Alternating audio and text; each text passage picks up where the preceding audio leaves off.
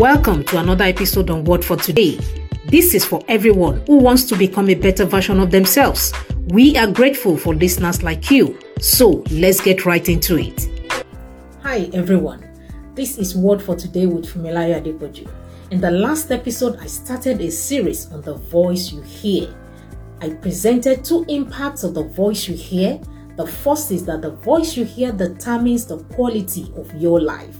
And the second is that the voice you hear determines the principles that you uphold. In this episode, I will show you another two impacts of the voice you hear. And this is point number 3. The voice you hear determines the voice you will have. The voices we listen to shape our thoughts, attitudes, and ultimately our actions. The people, the media, the messages we surround ourselves with will significantly influence our behavior and character. If we fill our minds with negative, harmful, or toxic voices, we are likely to express similar negativity in our words and in our deeds. And on the other hand, if we expose ourselves to positive, uplifting words, we are more likely to reflect those qualities in our lives.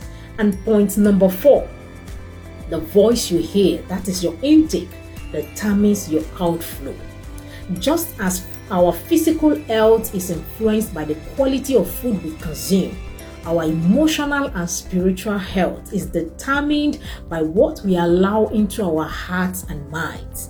Whatever you consume is what you will project. Recently I decided to get more knowledge on a particular subject, so I began to listen to messages along that line. Then one day I was speaking with someone and I was amazed at what I was sharing. It was even the person that called my attention to it. I didn't know that as I was listening, soaking in those words, transformation was taking place in my mind. That is the power of voices and words. There's a powerful connection between what you hear and the words that you speak. Listen to this. What you hear determines the words of your mouth. This is another quote by me. I want you to carry out a quick test on yourself. Listen to the words of your mouth. It is traceable to the things you are hearing. If you think there's a need for improvement or a need for change, then you need to begin to change or improve on the things you are hearing. As you go this week, please be intentional about who and what you hear. The content you consume will shape your life either positively or negatively. I will see you in the next episode. Keep winning and have an amazing day.